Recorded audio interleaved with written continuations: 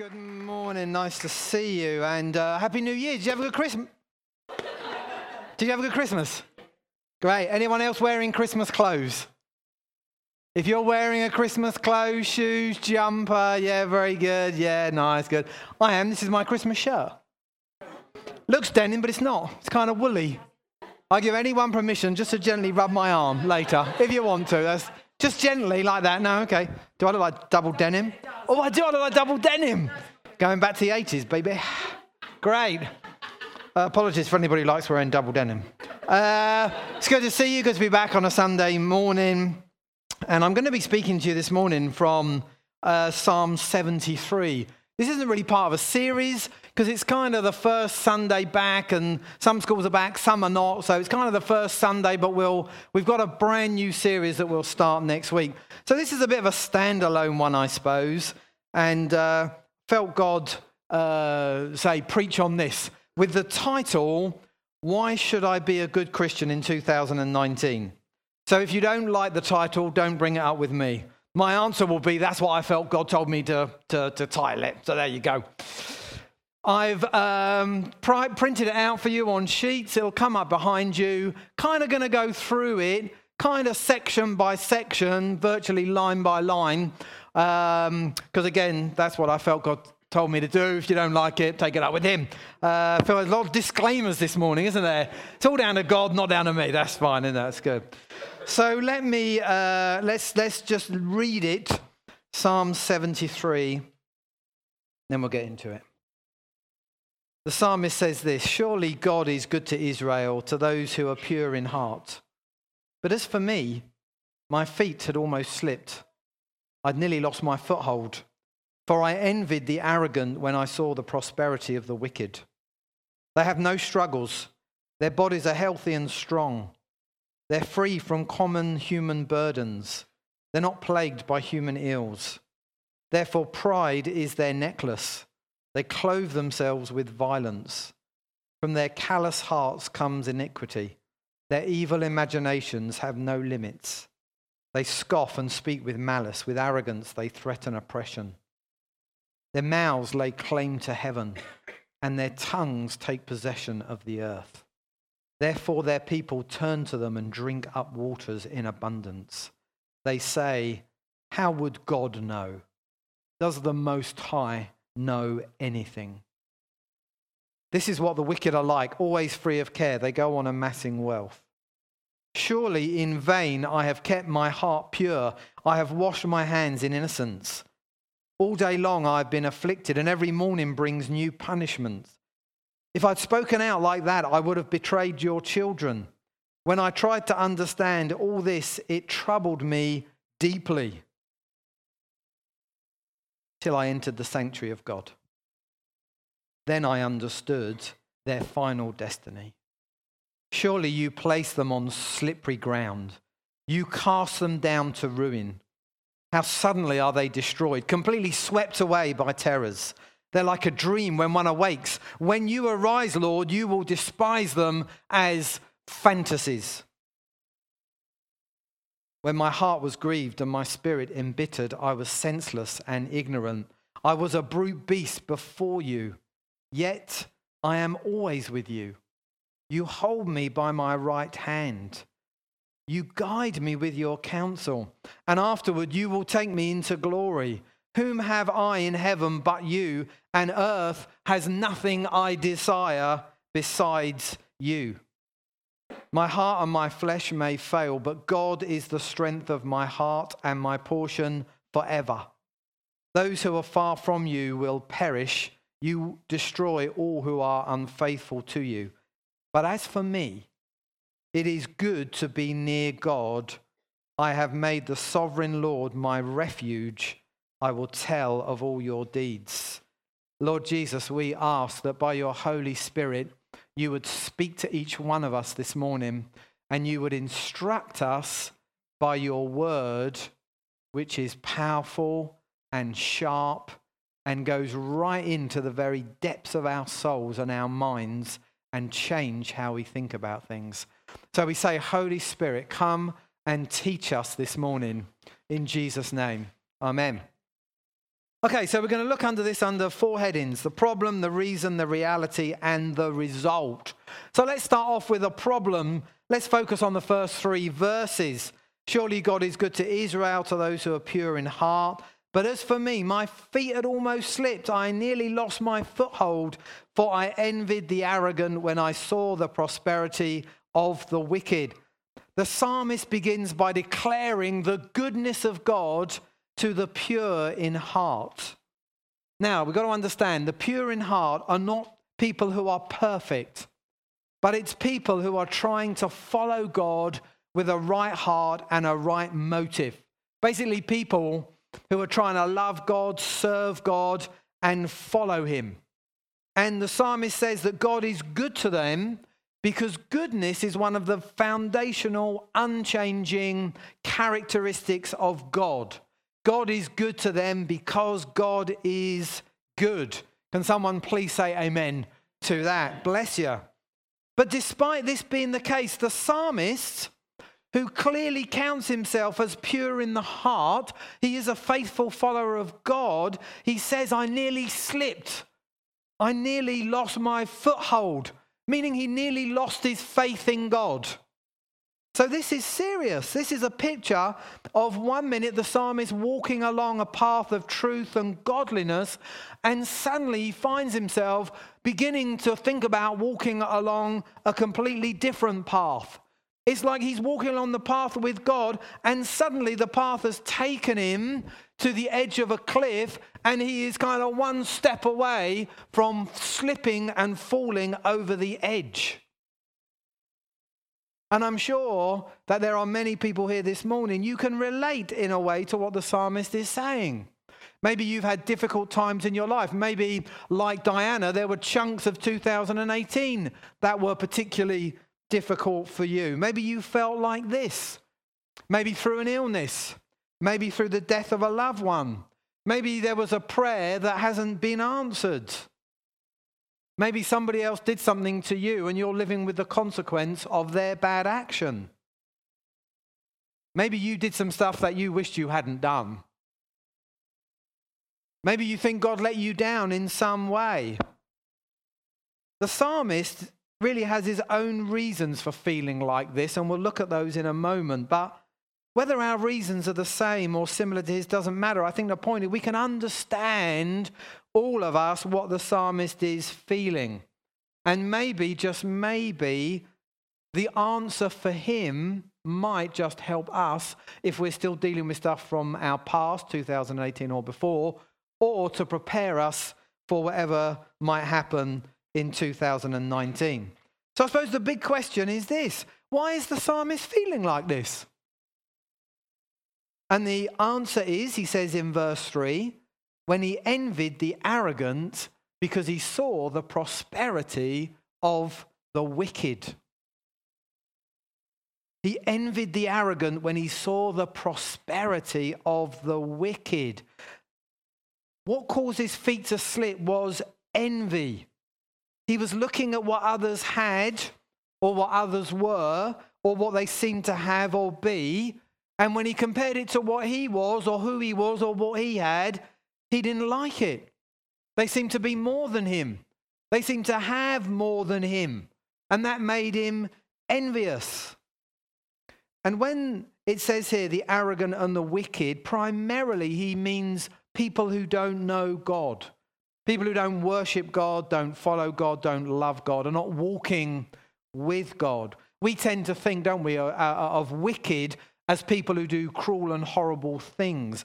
But the Old Testament tends to use that term, or that word, how it's translated generically, as those who aren't actively following God. And of course, some of them might do horrible and wicked, terrible things. Do you get that? The word wicked is not quite the same. We tend to, they're a wicked person means they must be doing horrible things. The Old Testament tends to say wicked people are those who are not following God, who don't know God. So you just have to get your head around that. And the psalmist, as a follower of God, is like he's looking at people who don't follow God, and all that he can see is that they are prospering. They are doing well. They seem to have money. They seem to have influence, less troubles, less strife. And when he compares that to what he has and his life, he says, it caused me to nearly slip, to nearly fall, to nearly lose my faith. So maybe the very first lesson that we can see here is how destructive envy is, how powerful it is to look on at what others have, compare it to us, which is really what envy is. And in our day and age, it seems to me that lots of people use social media as a means for portraying the best bits of their life. Me having a wonderful experience, me having a great meal with my friends, me wearing my new Christmas, top or whatever. Me at the New Year's Eve fireworks displays. We taped the New Year's Eve firework display in London.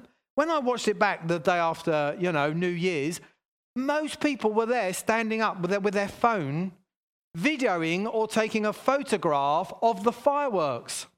Now just think this through. Number one, they're there seeing it. Number two, the BBC are capturing it with much better cameras. So why would you stand there doing that? Unless you wanted to go back and say, me having a great time at the firework display.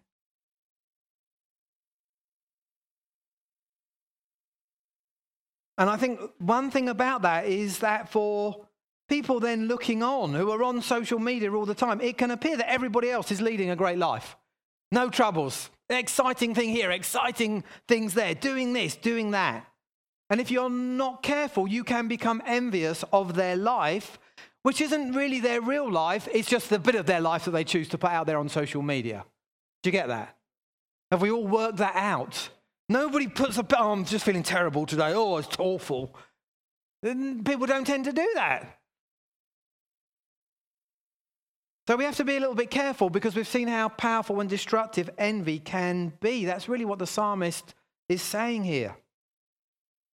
So before we get into what the psalmist is actually going to describe as the prosperity of the wicked, just a couple of things. Firstly, we've got to remember this is an exaggerated picture because we are seeing it through his envious eyes. In other words, he is going to exaggerate because he's feeling like this. They never have this, they never have that. It's an exaggeration. But secondly, just because he's seeing it through these envious eyes doesn't mean it isn't true. What he describes is true. There are a lot of people who think and act like this. Not every one of them might do all of them, but lots of them do lots of them, and probably all of them do some of them. Are you with me? Did you follow that? It's true in what he says. He's seeing it through envious eyes. So they all do this, they all do that. Well, not quite, but lots of them do.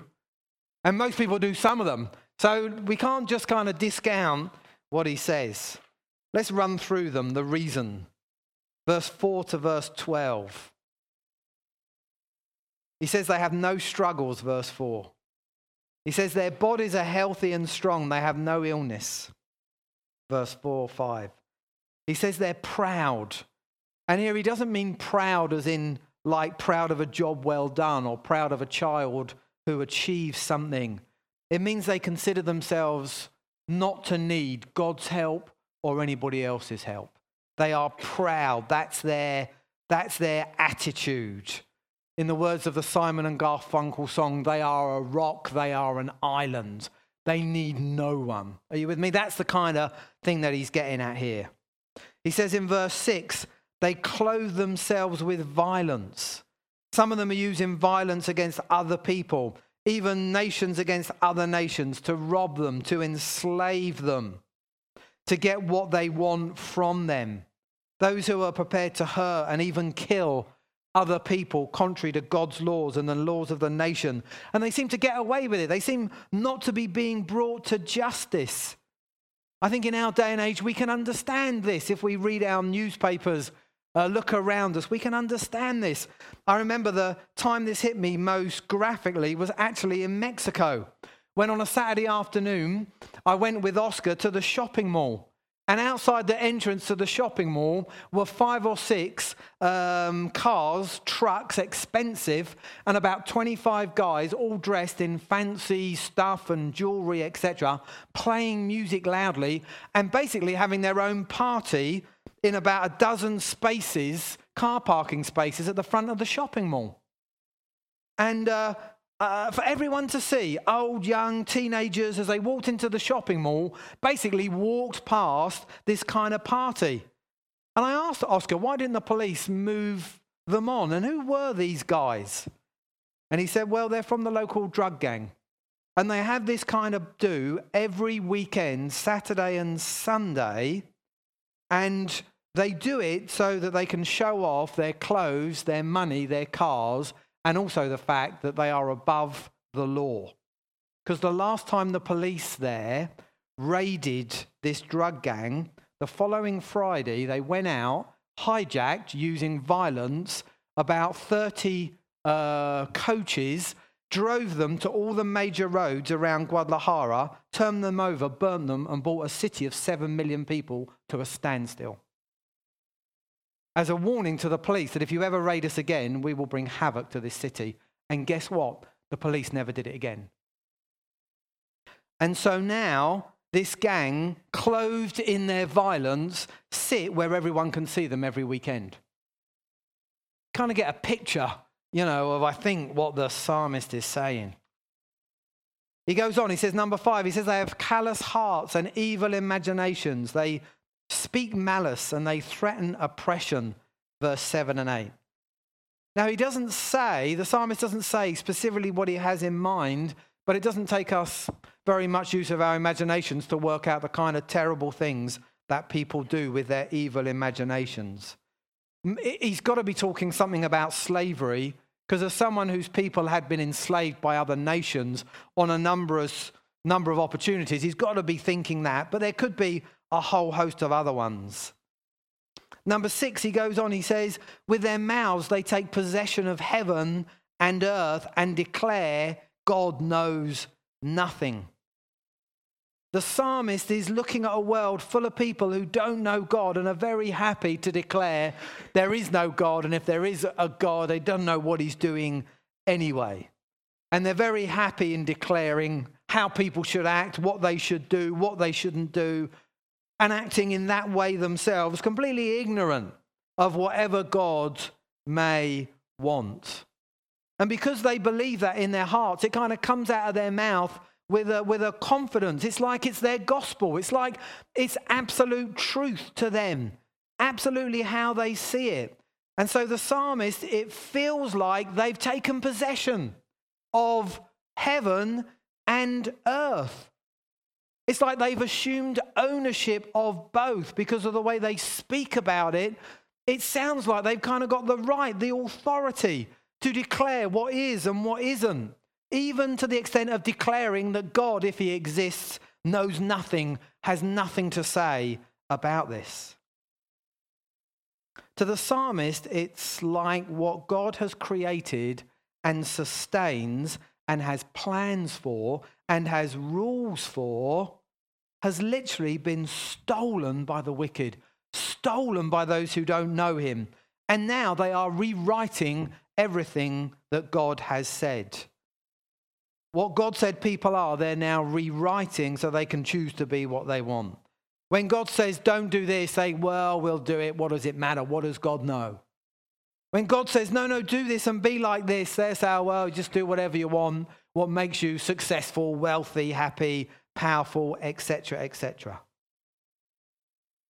And all this together, I think, makes the psalmist feel like he's living in a world which is in the possession of the wicked. People who don't know God or follow God now rule over the world that God has made. And the psalmist knows that God has made it. But he's living in this tension, this terrible tension. God, you made this world. These are your people. This is your world. And yet it feels like it's been stolen because of how they speak and act. And they're getting on well. They're doing really well, it seems to him. Can you get some of the that's going on in his heart? And not just content with being wrong themselves, he says, they're spreading their lies to other people, verse 10. Other people are like lapping it up, like water, like you drink. Oh yeah, right, okay, great, brilliant, great, we'll do that. Now my question is that not the same how we can feel today? I mean, in every newspaper that you could buy today in England, there will be an article or a report or an opinion which will be completely at odds with what God says. Well, how God thinks we should live. It may not be stated directly that way, but the article as it's written, reporting stuff that's going on in Parliament or someone giving a comment about it, will be completely at odds to how God says we should live. I'm not having a go at newspapers. I'm just saying newspapers reflect society. And because our society most don't want to follow God, that's what comes out in the news. I don't think it's any different in England today. If you think it's different, then show me the part where you live, because it doesn't feel very different to me. In the psalmist days, probably things like this were spoken out, mainly. Today, we've got new, more extensive means of communication with the internet. But the root cause is the same. People would rather believe in nothing or anything or themselves rather than believe in the God who made them. The root is the same. That's what the psalmist is seeing. And verse 12, he says they're free of care and they keep amassing wealth. I don't think I even need to say anything about that. How did most of our football clubs get owned by people that have dubious millions? I mean, just how?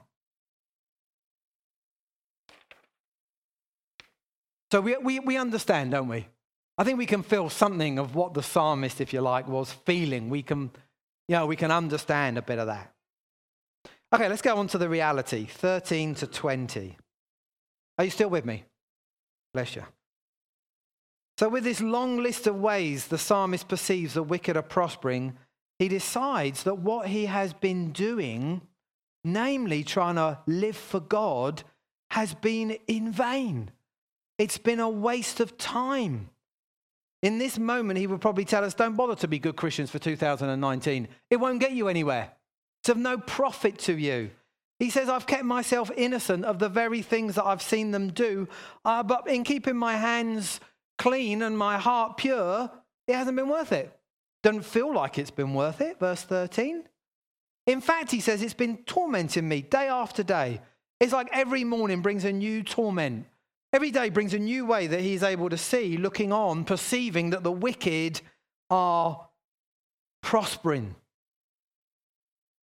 whilst he is profiting nothing from his godliness. Verse 14.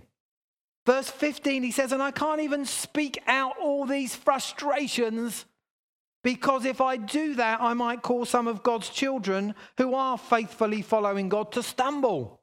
And then that would be a terrible sin. So I can't even talk about it. I can't even express it out loud. So he says, I'm just forced to sit and think about it, and all that is bringing him is deep trouble. And I just picture this psalmist going into a dark, quiet room and just putting his hands into his head in utter despair and confusion by what he sees, unable to make sense of it, unable to speak to anyone about it. And honestly, my heart goes out to him. I think I understand a little of what he's going through. I don't think the world we live in is that different than the world that he lived in. I understand his reasoning. I think I understand something of what he was experiencing. That was good timing. But then, everything changes. Verse 17. Everything changes, and it changes for good when God comes into the picture. When God comes into the picture. When I tried to understand all this, it troubled me deeply till I entered the sanctuary of God. The psalmist goes to the sanctuary, goes to the temple. He goes to the place where God is known and worshipped and taught and followed. The modern day equivalent would be coming here on a Sunday morning. It's like he says, I went to church. I went to be with those people who are following God, worshipping him, learning about him. And as he gathers with God's people and he joins with them in focusing on God, so suddenly he starts to see things differently. In fact, God begins to show him things from God's perspective. And his perspective about the prosperity of the wicked changes. They may appear strong, and proud and confident and owners of heaven and earth and in control of their own destiny. But actually, their final destiny is not in their hands. Verse 17. In fact, they are on slippery ground, not firm ground. In fact, verse 18, they are going to be cast down to ruin. In fact, verse 19, they are heading for destruction. They will be completely swept away.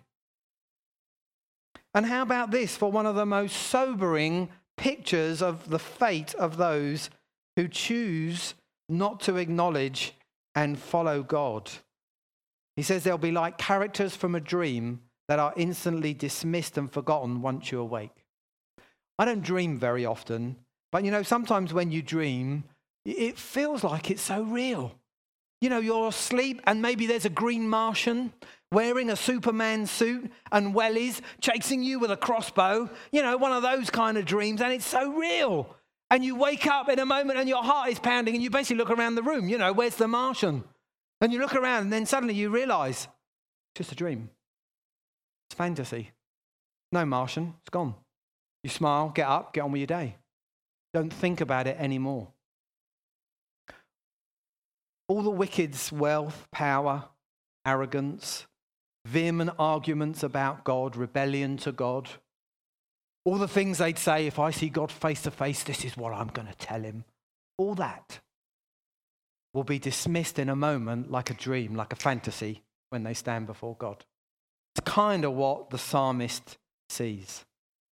And so without anything changing in the actual reality, just by looking ahead to their final destiny, the psalmist sees that so much of what the wicked are basing their lives on, that looks so good, looks so appealing to him through his envious eyes, is actually rubbish, is actually a road to ruin.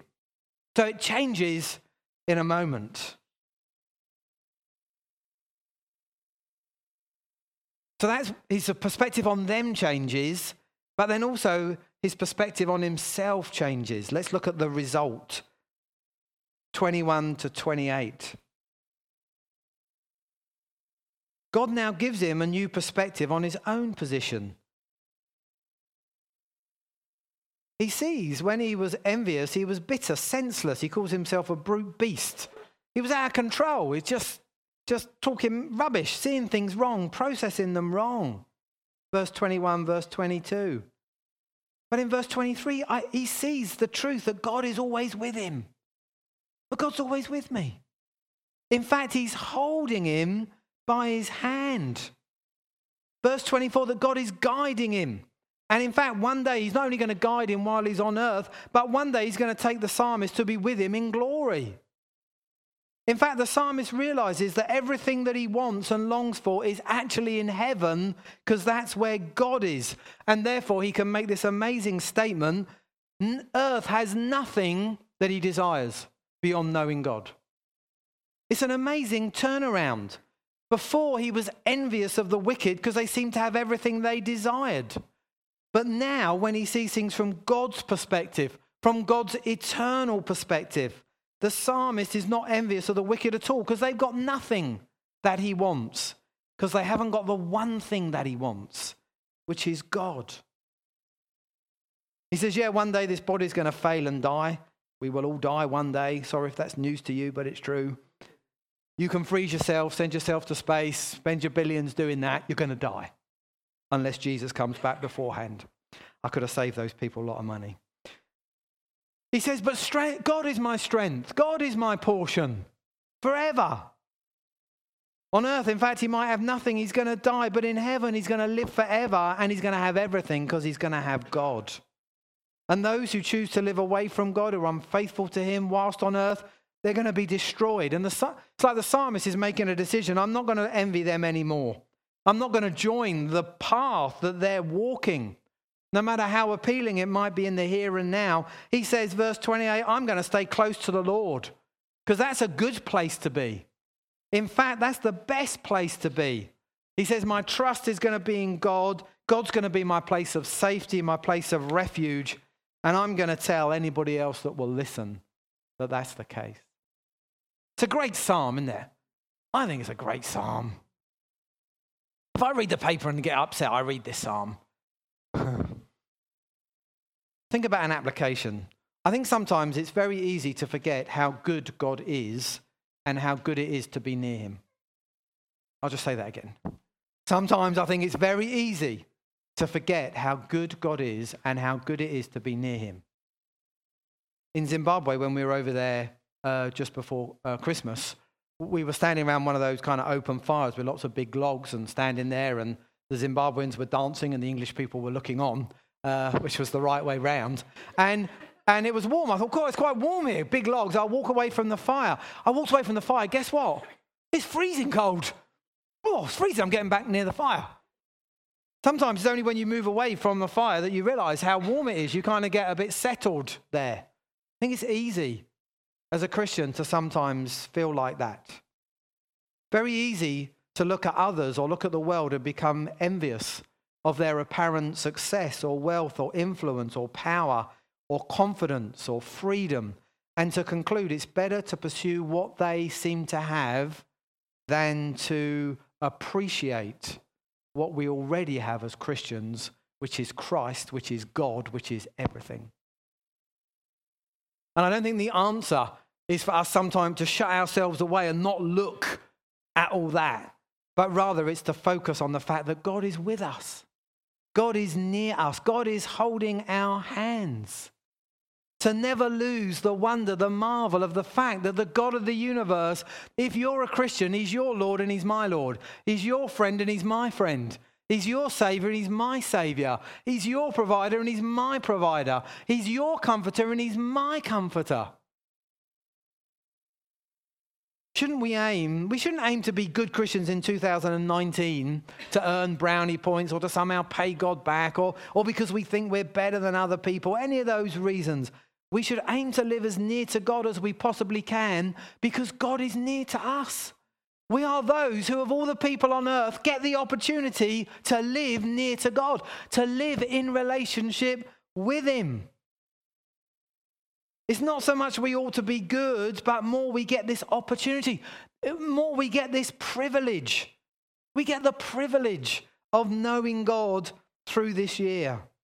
And maybe the psalmist, having walked with God for many years, somehow forgot the great privilege of that.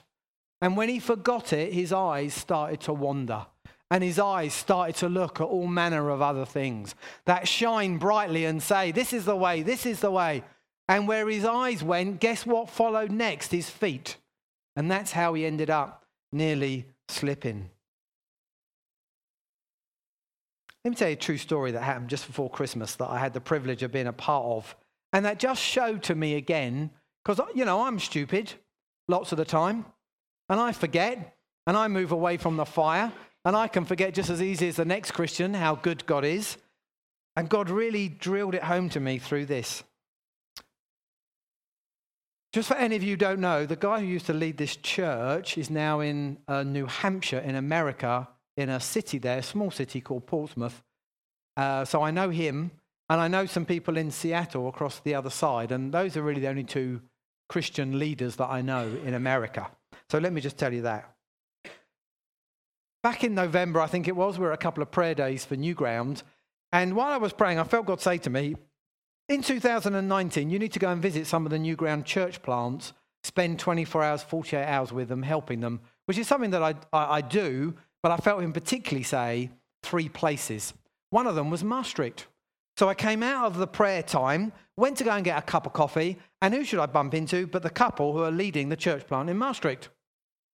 And I was just thinking to myself, I must speak to Martin and Lisa to go and see them. Oh, there they are. So I said to them, how are you? How's things going? They said, great, but we're overwhelmed. We started with 12 people. We had 60 last week. We don't know what to do. We don't know what to do for 2019. Now, even stupid old me thought, maybe there's a moment here.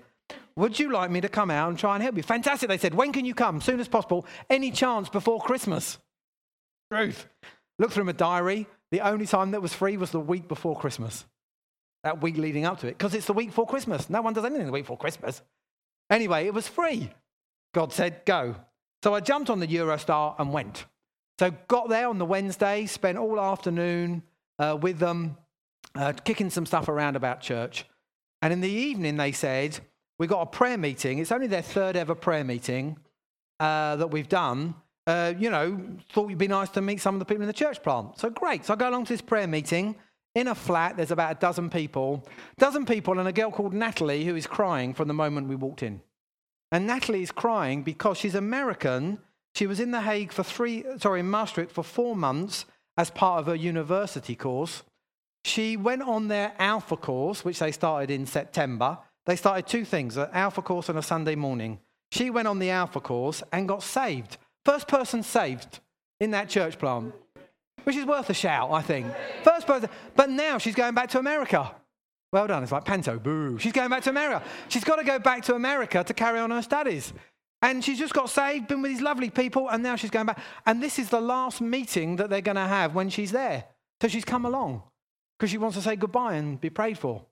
So we pray in little groups and we pray for stuff. And at the end, they say, right, let's pray for Natalie. So we pray for Natalie, lay hands on her. And I'm standing there. I feel God gave me a word for her, just about like cinema ushers take you to your seat, even though they don't know much about the film. She's someone, though she's a very new Christian, she'll be able to lead people to the place where God is. Don't worry that she doesn't know all the answers, what's going on in the film. She can, when she gets back to America, lead people to him. So we prayed, and I said, I've got a word for you. So I started giving her the word. Halfway through the word, I felt the Holy Spirit say to me, ask her where she's from. Because he speaks like that. Ask her where he's from. Ask her where he's from. And I'm now giving the word to her, but I'm arguing with the Holy Spirit. Why? What does it matter where she's from? She's from America. It's a big place. I actually thought, I don't know many. I only know Ian and Emma and Bo and Alexis in it. I know 2 people in America. Ask her where he's from. Okay. Where are you from? She says, you probably won't have heard from it. I said, where is it? She said, it's a place in New Hampshire. I said, all right, a place in New Hampshire. I know 2 people in America that lead churches. One of them's in New Hampshire. Whereabouts? She said, a small place. It's a town, not really a city, a place called Portsmouth. I said, Portsmouth? I said, do you know North Church in the centre? Yeah, I said, I preach there. She's floods of tears, snot and everything. So I tell her this, look, I know people who lead the church there in Portsmouth. She knows the building. She knows exactly where it is. And she's crying. Half the people in the church plant are crying. I'm kind of young. Sorry, God, how stupid am I? Right? That you would bring this guy like me who's only there for 24 hours, right? To tell her. She says, that's great. I'll go along. That's great. But my university's in Connecticut. I said, that's all right. He oversees a church in Connecticut. She does. Now, here's the thing, right? 2 of the ladies in the church plant had been on the internet that day trying to find churches in Portsmouth, New Hampshire or Connecticut from New Frontiers. Couldn't find any. God could have led either one of them to the right internet site, but he didn't, because he wanted Natalie to know that he's near her, that he's holding her by her right hand. And he wanted that Maastricht church plant to know that the first person saved, he's got them. He's going to look after them. And he wanted me to know that because I'm stupid. And he wanted you to know that because he wanted you to be encouraged that in 2019, if you're a Christian, God is near you, that he is holding your right hand. When the psalmist stopped focusing on what the wicked had, which he didn't, he saw that he had something that the wicked didn't have, which was much more valuable than everything they had. And that was God. I don't know what this year will hold for us as a church, you as individually, for me. I don't know. Probably some ups, probably some downs. But you know what? If our goal this year is to stay near to God, to know God and to know him better, then really it doesn't matter what circumstances, whether good or bad. The circumstances, good or bad, are just a means of getting to know him better. We're not living like everybody else for the outcomes, the results, for achieving this, achieving that, getting money, getting influence, putting it in the bank, get the pension. That's not what we're living for. We can focus on the journey, the living day by day, the learning to rely on God because he is near and because he is good. And so we can say, like the psalmist, but as for me, as for us, it is good to be near God. Amen? Amen.